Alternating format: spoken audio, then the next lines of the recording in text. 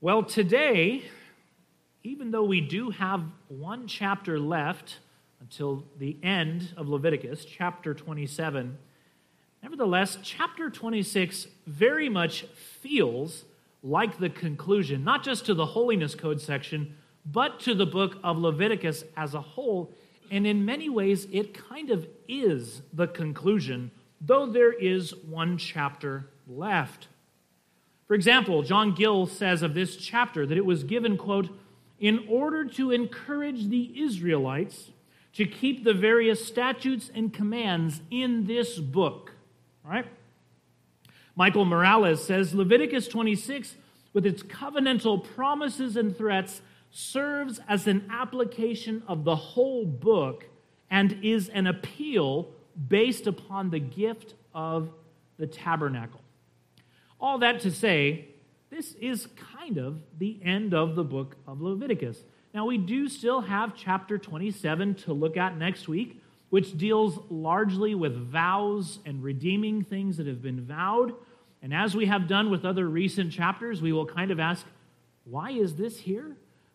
Particularly with chapter 26, when everyone's like, this seems like a great conclusion. Why did we have something here? We'll see chapter 27 is not a throwaway chapter. It's given by God. It's inspired by Him. And we'll talk about that next week. But in many ways, chapter 26 is kind of the end of Leviticus. So we've made our way here in many ways.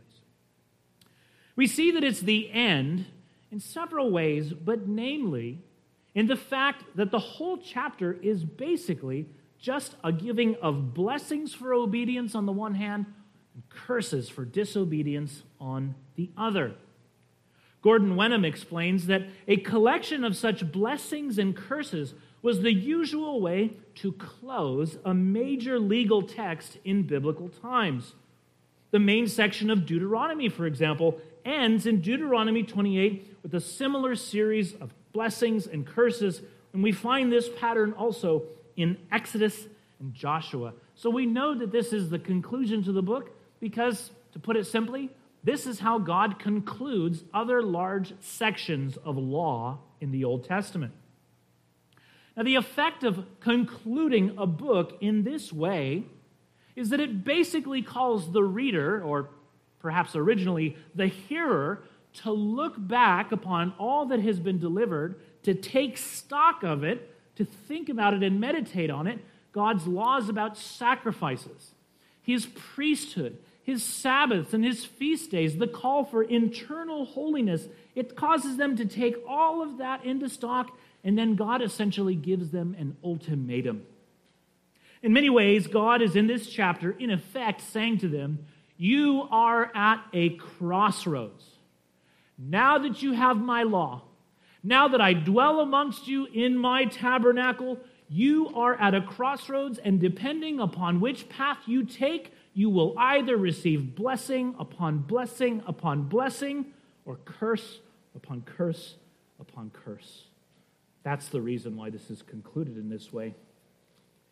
Now, clearly, this is a passage overwhelmingly, if not exclusively, of law and not gospel. Praise be to God, brothers and sisters, that for us who have trusted in Christ, we do not find ourselves today, this afternoon, at such a crossroads. We do not, at least not in a covenantal sense. For us, Christ has merited the blessing and borne the curse. We might even say that rather instead of us, it was our Lord who was at the crossroads. He was at the crossroads of God's law, but He took the correct path. He took the path of obedience and thereby received the blessing, and He can now freely give it to any who come to Him by faith. As Paul says, Christ was born under the law to redeem those who were under the law so that we might receive adoption as sons. For Paul, adoption is inheritance. Because you're a son, you receive an inheritance. That's blessing, eternal life. Paul is saying Christ was born under the law that we might receive the blessing. So for you and I, praise be, and we really want to note this, we are not here today We're not at this place. We are not at the foot of Mount Sinai. We are at Mount Zion, even though that's not our name, though it would have been a great name. We are at Mount Zion spiritually, okay?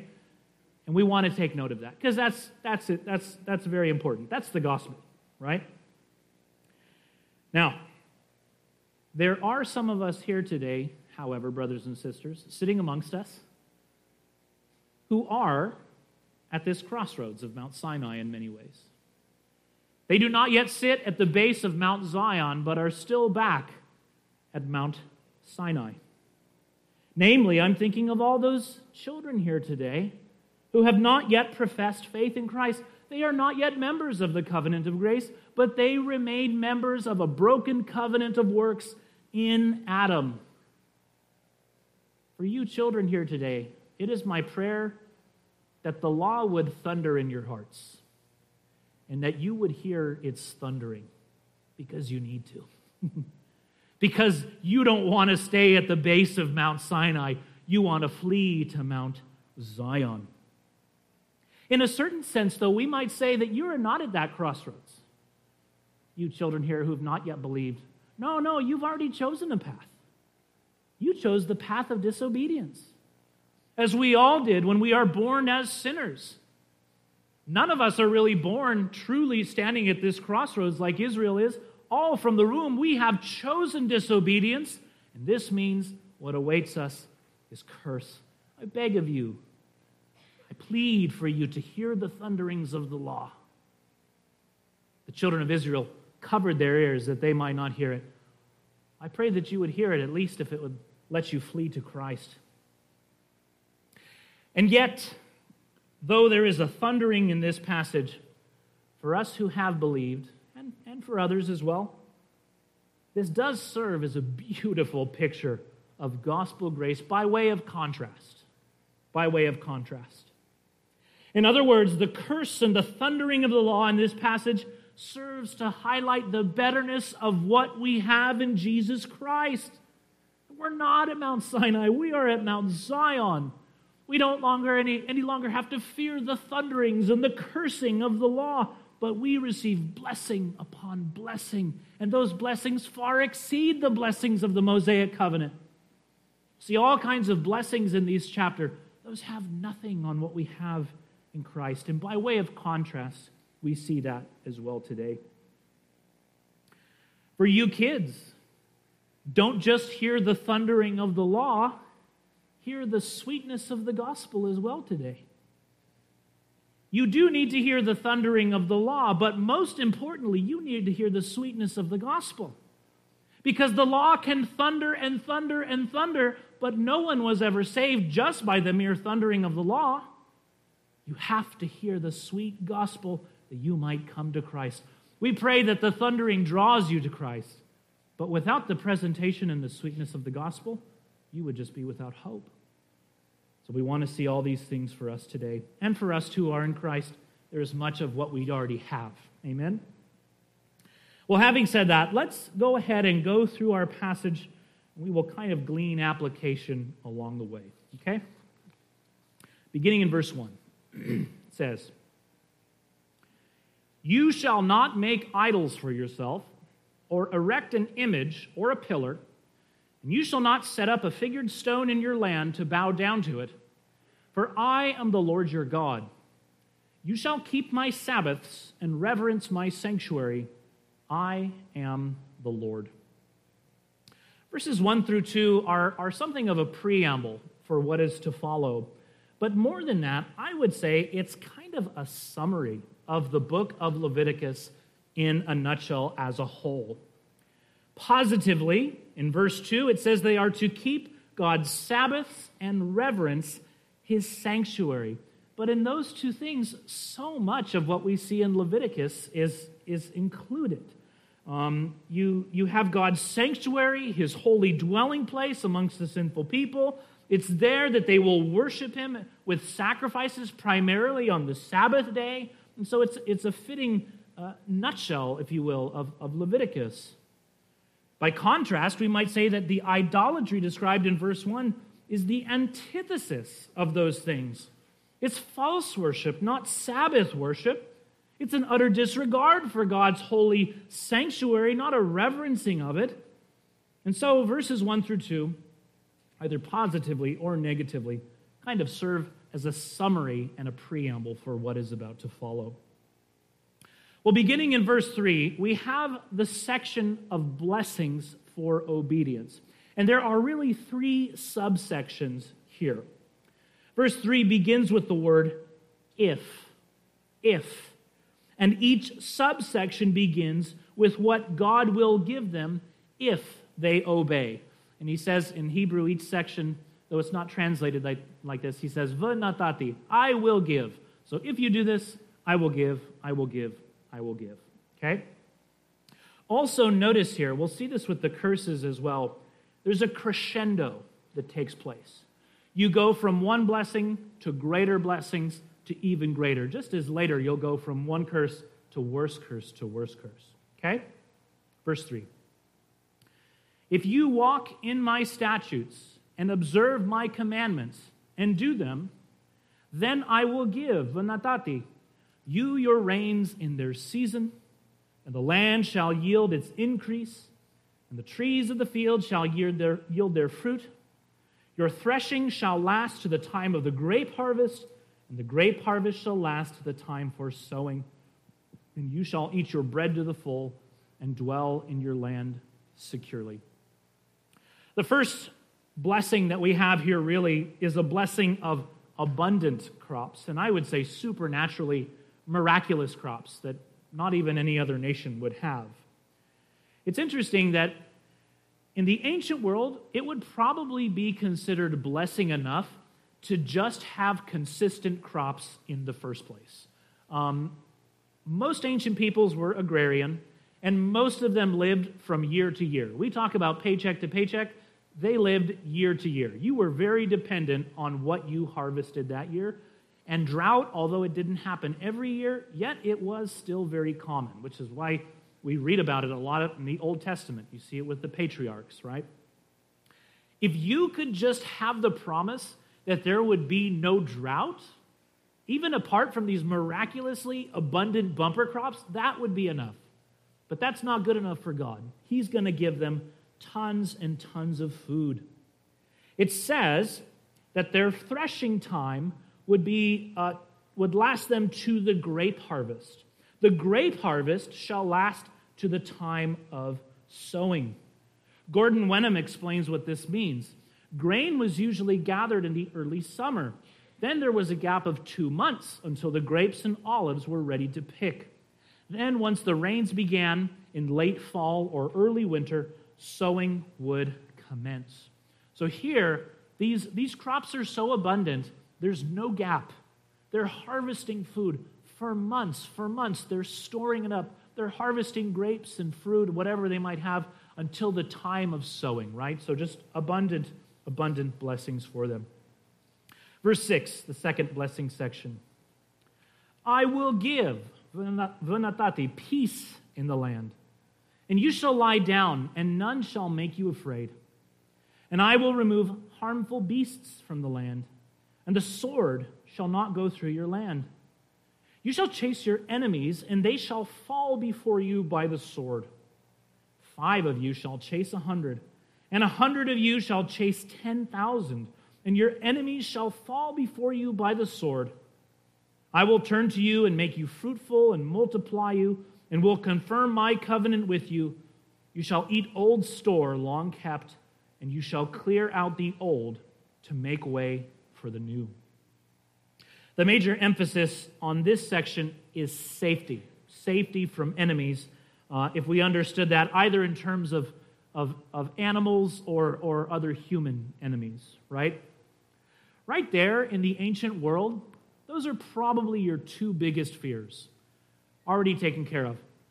Drought or famine and somebody invading your land. In Israel, those things were not going to be a problem. He says in verse 6, I will give peace in the land, and you shall lie down, and none shall make you afraid. We'll see in the curses section that when God curses, he removes this peace, and he really strikes the hearts of his people with like a panic and irrational fear. They are overcome. Their hearts, they have no courage whatsoever. This is kind of the opposite of that. God is on their side. Who can be against us, right? Think very much of Proverbs 28:1. The wicked flee when no one pursues, but the righteous are bold as lions. And so they have great peace. The enemies mentioned are either animals or humans. Concerning animals, he says in verse 6, I will remove harmful beasts from the land. In ancient Israel, there were lions and bears and wolves. There's actually still wolves there way down in the south in the Negev. It's called the Arab wolf. But in Israel, those things would not be a problem. You wouldn't have to worry about, your kids playing in the forest. Oh, let them play. There's no natural predators, right? They don't have to worry about that. Concerning human enemies, God says that the sword shall not pass through your land. You shall chase your enemies, and they shall fall before you by the sword. Just as we saw kind of this superabundant crop, here we see superabundant victory over their enemies. We might just glance over the phrase that they will chase their enemies, but that actually means something quite significant, that their defeat is so major, the enemy has broken and run. It's a rout, right? And when you're routing your enemy, you can slaughter a lot of them. John Gill says, oftentimes multitudes of enemy are killed in a pursuit. Furthermore, God will not only give them major victories, but really miraculously against crazy odds. He says, 5 of you shall chase 100, and 100 of you shall chase 10,000. So they will have abundant food, they will have abundant peace, their enemies will flee before them if they obey, and yet God now reserves the best for last. The blessing without which none of these other things are anything, right? He says, verse 11, I will make, v'natati, the idea of placing or setting, establishing. I will set my dwelling among you, and my soul shall not abhor you. And I will walk among you, and will be your God, and you shall be my people. I am the Lord your God, who brought you out of the land of Egypt, that you should not be their slaves, and I have broken the bars of your yoke, and made you to walk erect. This, of course, is the ultimate blessing. The blessing without which anything else is not truly a blessing. If you can go to heaven, but if God's not there, it's not truly heaven. So also here, God will not only give his people food, he'll protect them from enemies, but he himself, the greatest blessing, will dwell amongst them. Though they be a sinful people and he be a holy God, he says, my soul will not abhor you. Rather, I will love you. I will love you. Of course, God's tabernacle was already among his people, and yet this is promising that if they obeyed, it would remain, and they would grow into deeper and deeper communion with God. Well, those are the blessings. And with that, we now turn to the curses of the covenant. And here, it's very interesting to note that the curses section is about 3 times as long as the blessing section. Gordon Wenham says, it is usual for the number and length of the curses to greatly exceed the number of blessings. Here, it's about 3 curses for every 1 blessing. In Deuteronomy 28, a similar passage, it's a little bit more than 4 curses for every 1 blessing. The real emphasis is on the curse. Now, right there, as Dennis would say, I did some ponderings, okay? Whenever I call Dennis, just so you know, I say, hey, what are you doing? He goes, talking to you, right? With all of his little things he says. But he also says, I do some ponderings. And I thought about this. It's so interesting that the emphasis is on curse, isn't it? I wonder if we see something of the nature of a covenant of works in that. It's interesting, when we look at the actual covenant of works in Genesis 2, we also see a greater emphasis on the curse rather than on the blessing. Eternal life is implied in the text by the presence of the tree of life, but eternal curse and death is explicitly stated. In the day you eat of it, you shall surely die. I can't help but think that that's intentional, again, so that the law might drive us to Christ, that we lose all hope in light of the curse. You kind of don't have to focus on the blessing because it's never really truly a reality. It's a hypothetical reality, but no sinner will actually get there. The real focus, the real lesson they need to learn from the law is the curses for disobedience. It's interesting, Nehemiah Cox, early particular Baptist, he talks about this. He says in Genesis 2, he says, we have a more particular and express mention made of the curse threatened than of the reward promised.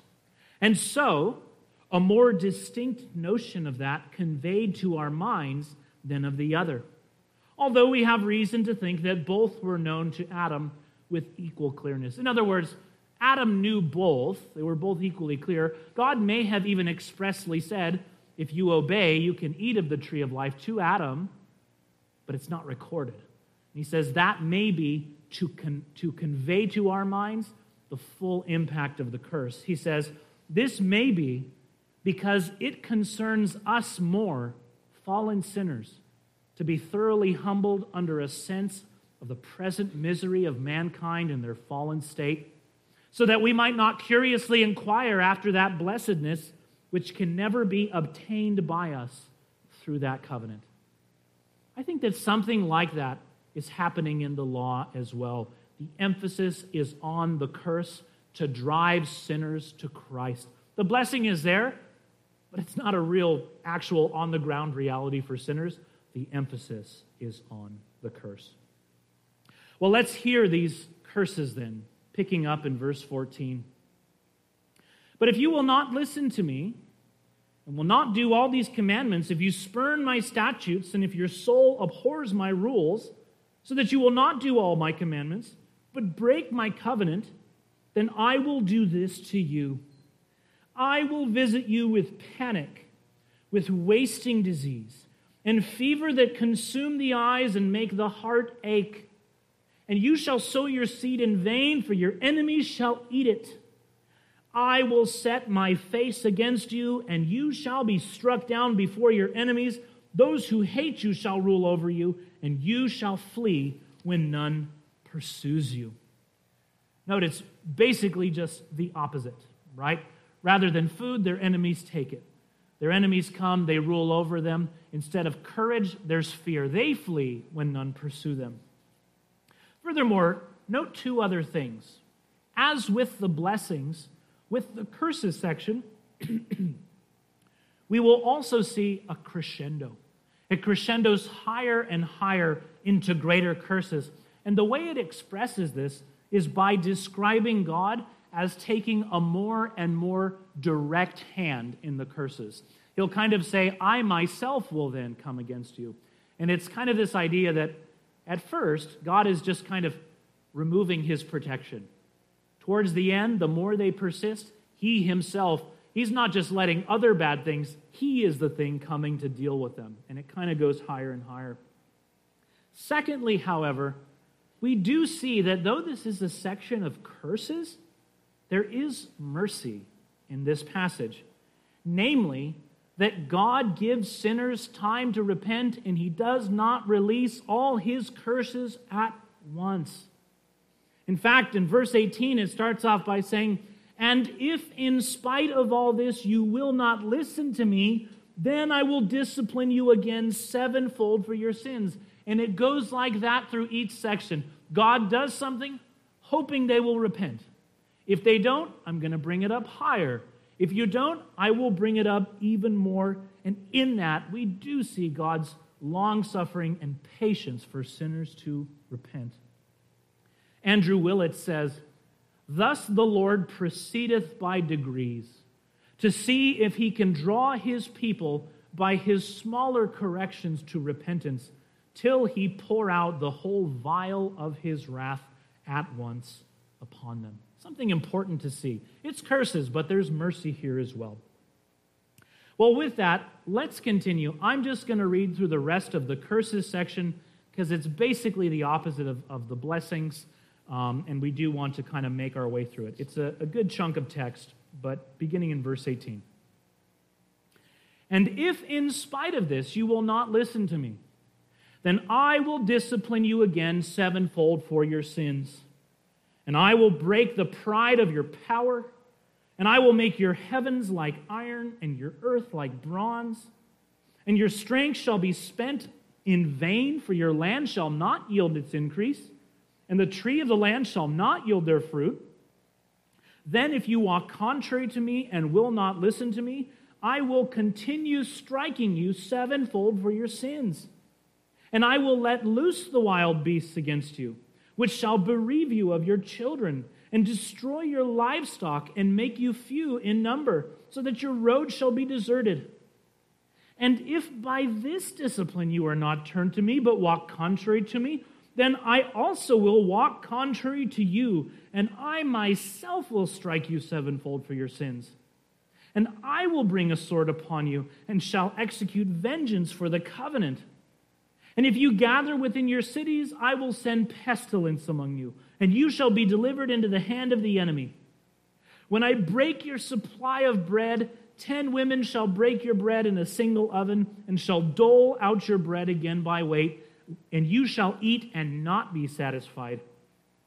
But if in spite of this you will not listen to me, but walk contrary to me, then I will walk contrary to you in fury. And I myself will discipline you sevenfold for your sins.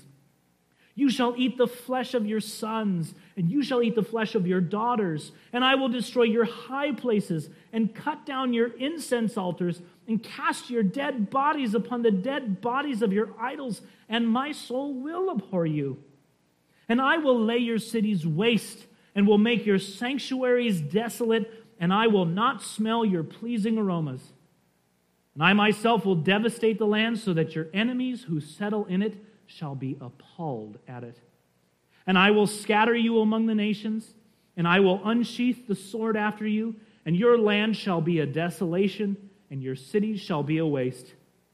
Then the land shall enjoy its Sabbaths as long as it lies desolate. While you are in your enemy's land, then the land shall rest and enjoy its Sabbaths. As long as it lies desolate, it shall have rest, the rest that it did not have on your Sabbaths when you were dwelling in it. And as for those who are left, I will send faintness into their hearts in the land of their enemies. The sound of a driven leaf shall put them to flight, and they shall flee as one flees from the sword, and they shall fall when none pursues.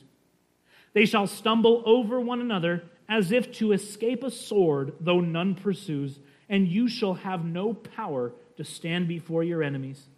And you shall perish among the nations, and the land of your enemies shall eat you up, and those of you who are left shall rot away in your enemies' lands because of their iniquity, and also because of the iniquities of their fathers. They shall rot away like them. Not fun or light reading at all. The more Israel continues and persists in its sin, the worse the curses get, even getting to the point of cannibalism, which actually happened. I used to kind of joke, I was in a church and there was like a rec room, and there was a verse from Lamentations. Now, the first sign to them that they probably should not have put that verse is that it was from the book of Lamentations. But it says, lift up your children before the Lord. If you keep reading, it's saying that they not be eaten, because it's talking about the siege of Jerusalem when actual cannibalism actually happened. They were also taken in captivity, and many of them either died or they died in captivity. That's what happens here. This is how serious God is about sin and his holiness, about his tabernacle and his presence. Although Israel were his own people, he would become their enemy if they persisted in sin. This, children, is where you want to hear and meditate upon the thundering of God's law, because it thunders against you if you are not yet in Christ. Just as God's people eventually were cast off into curses, so also you are God's creation. In many ways, we could say he created you lovingly to know him. But if you persist in sin, God himself will become your enemy.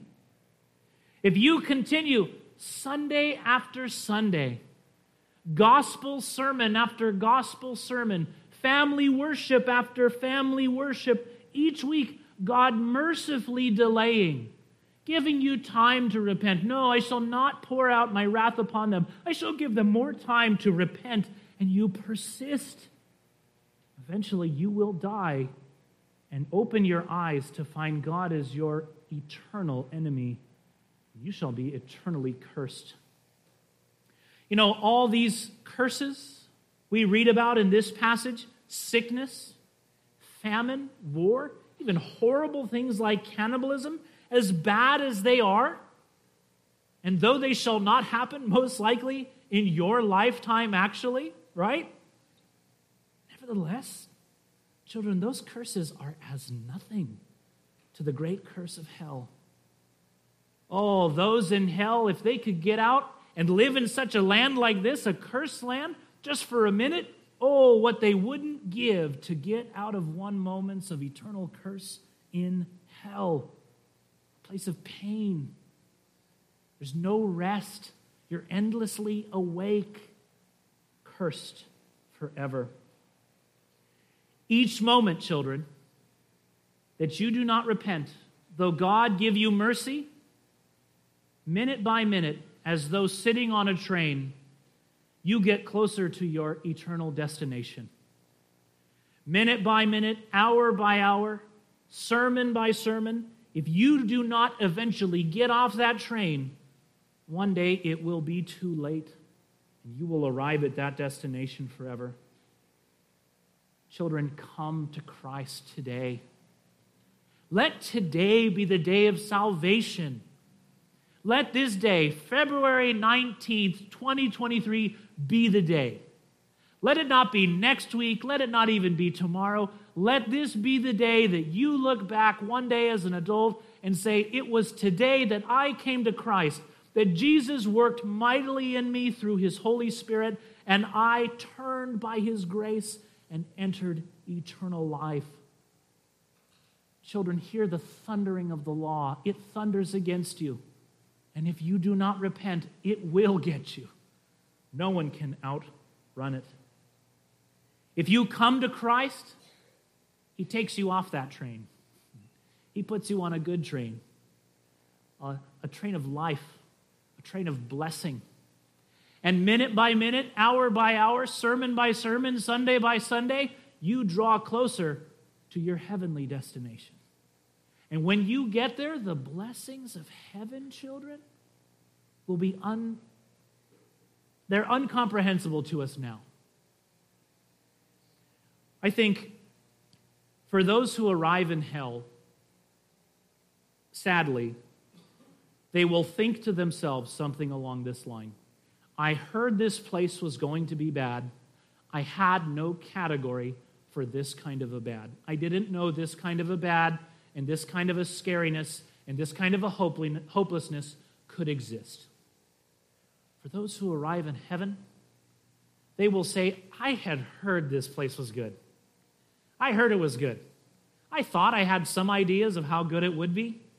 I had no clue. I didn't know there was a good this good that existed. You take all my former joys, all the highlights of my life before this, and they don't even come close. That's what that train is going to. And to get off one, to go to the other, you just have to come to Christ. He invites you freely this day. For us in Christ, brothers and sisters, praise God that he placed you on that train. Dragging and kicking in many ways, and he's like, no, by my grace, you're getting off the hell train. I'm putting you on my train. You're like, oh. After I got saved, I said a couple days later, you can't do this to people. I'm so glad he does that to people, after all, right? We have not a covenant of works. but a covenant of grace. Not a covenant of do this and live, don't and die, but a covenant of Christ did it, so live, and he died so you don't have to. And that is our hope. And that is the first great part, by way of contrast, that we see of this covenant. And yet I wonder if here we might also consider another way that our covenant is better, namely in its spiritual blessings. These far exceed those of the Mosaic covenant. I want to be careful how I say this.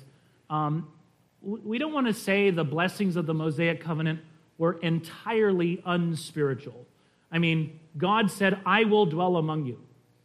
When you have God giving himself to dwell among you, that's spiritual, right? And God did call them to spiritual worship.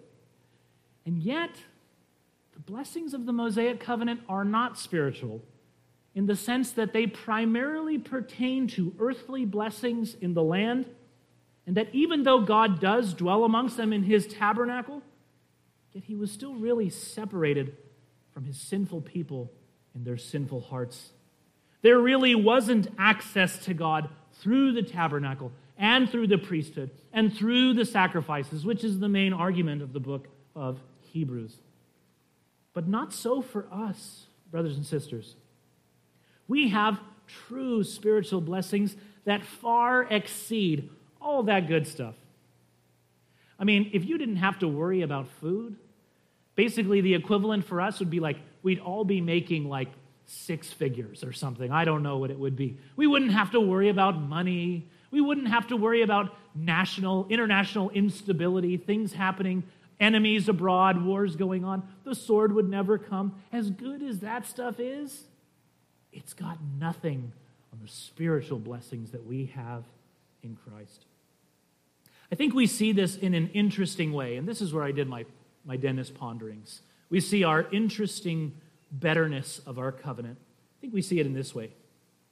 Namely, that if we look at a lot of the curses in the chapter, we see that Christians who belong to a better covenant are not immune from them, and yet they are still considered blessed. Turn with me to Romans chapter 8.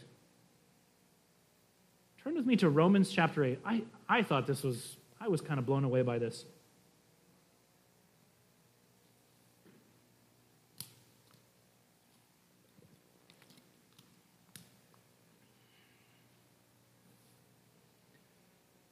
Romans 8, look at verse 31.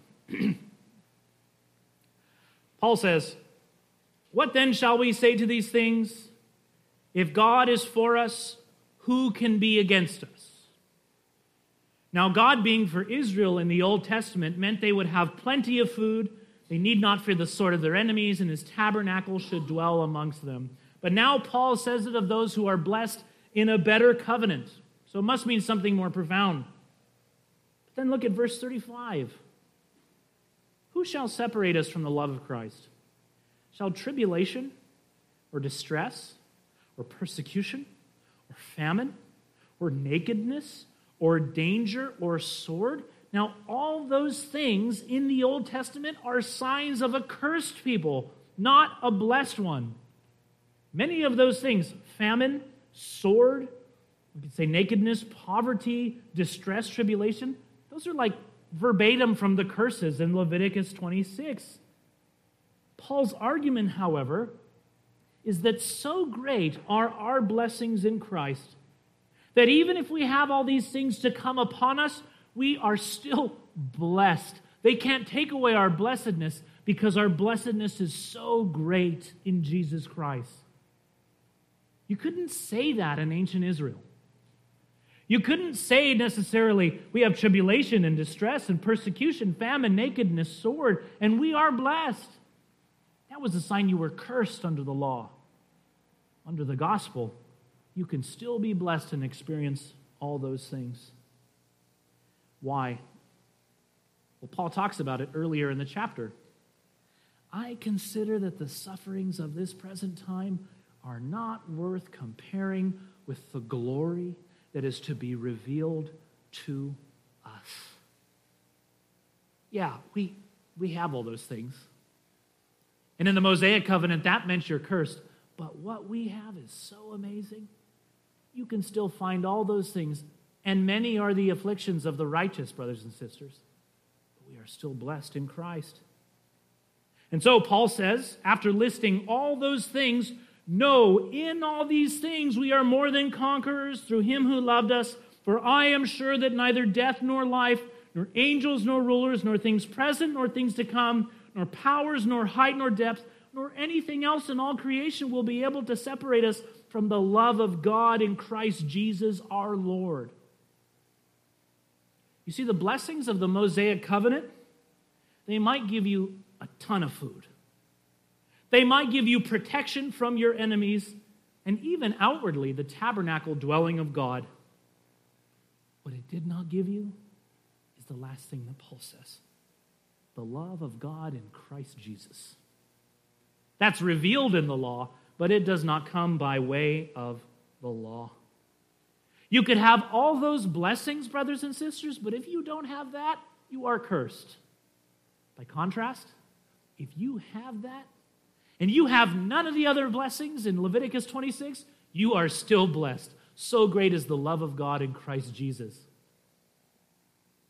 How sad then is the prosperity gospel? If you think about it, health and wealth. Isn't that what God blesses in his earthly blessings of the Mosaic covenant? That's all they have their eye on.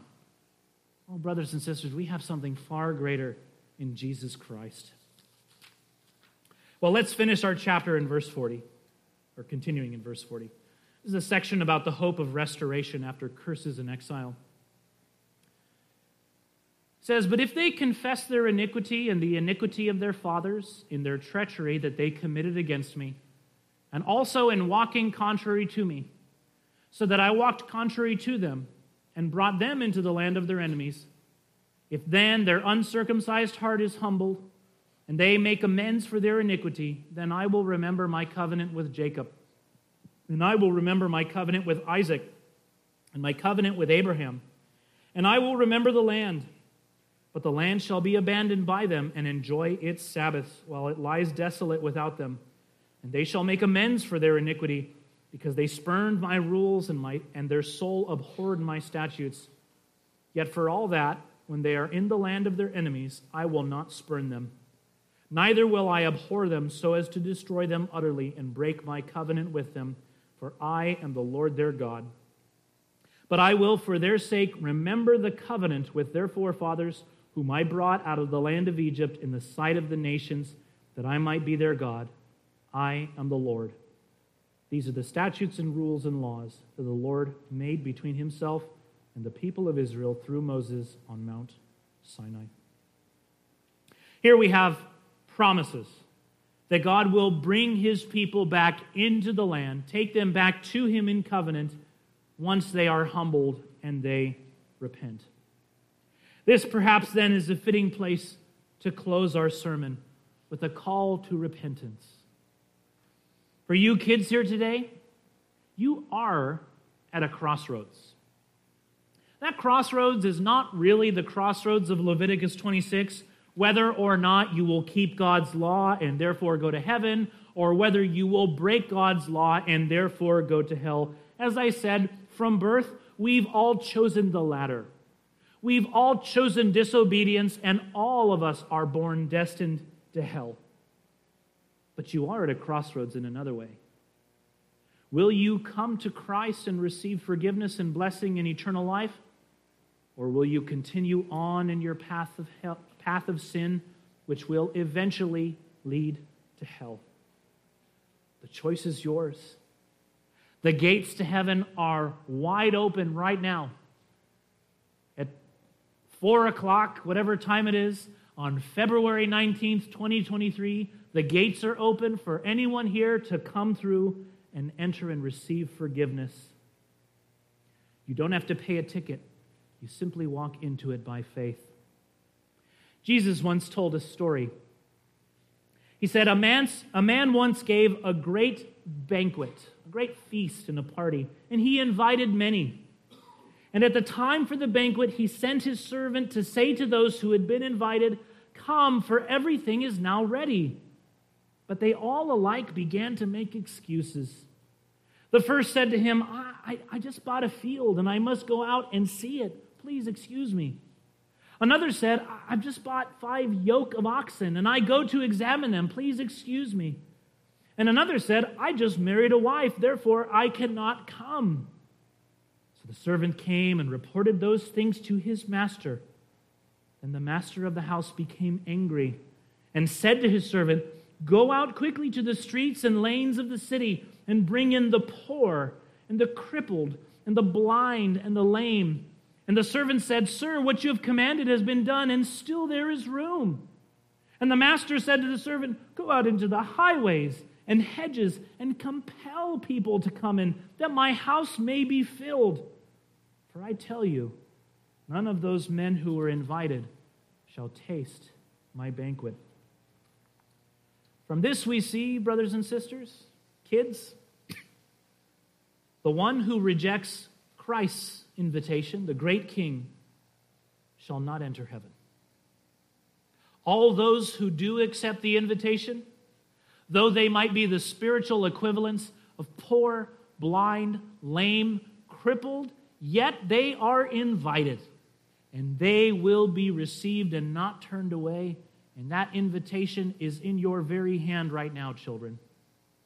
It's yours. What you will do with it is up to you. But you will not be turned away if you come. Amen? Let's pray.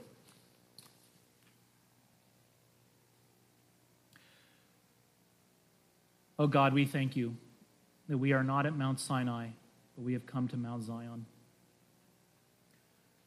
Oh God, you took us, Lord, such people who were in such a lamentable, hopeless state. Condemned for sin, but born as sinners, Lord. We could do no other but sin because of our forefather Adam. And yet, Lord, you sent the second Adam who obeyed instead of disobeying.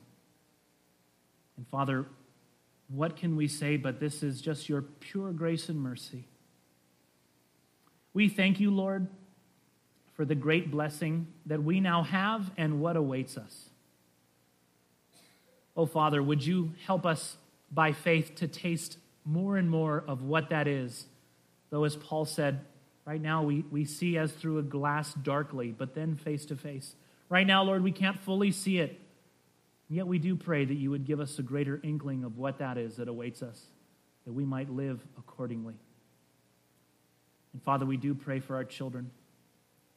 We pray that today, this day, February 19th, would be the day of salvation for all of them or some of them, Father. We ask this in Christ's name.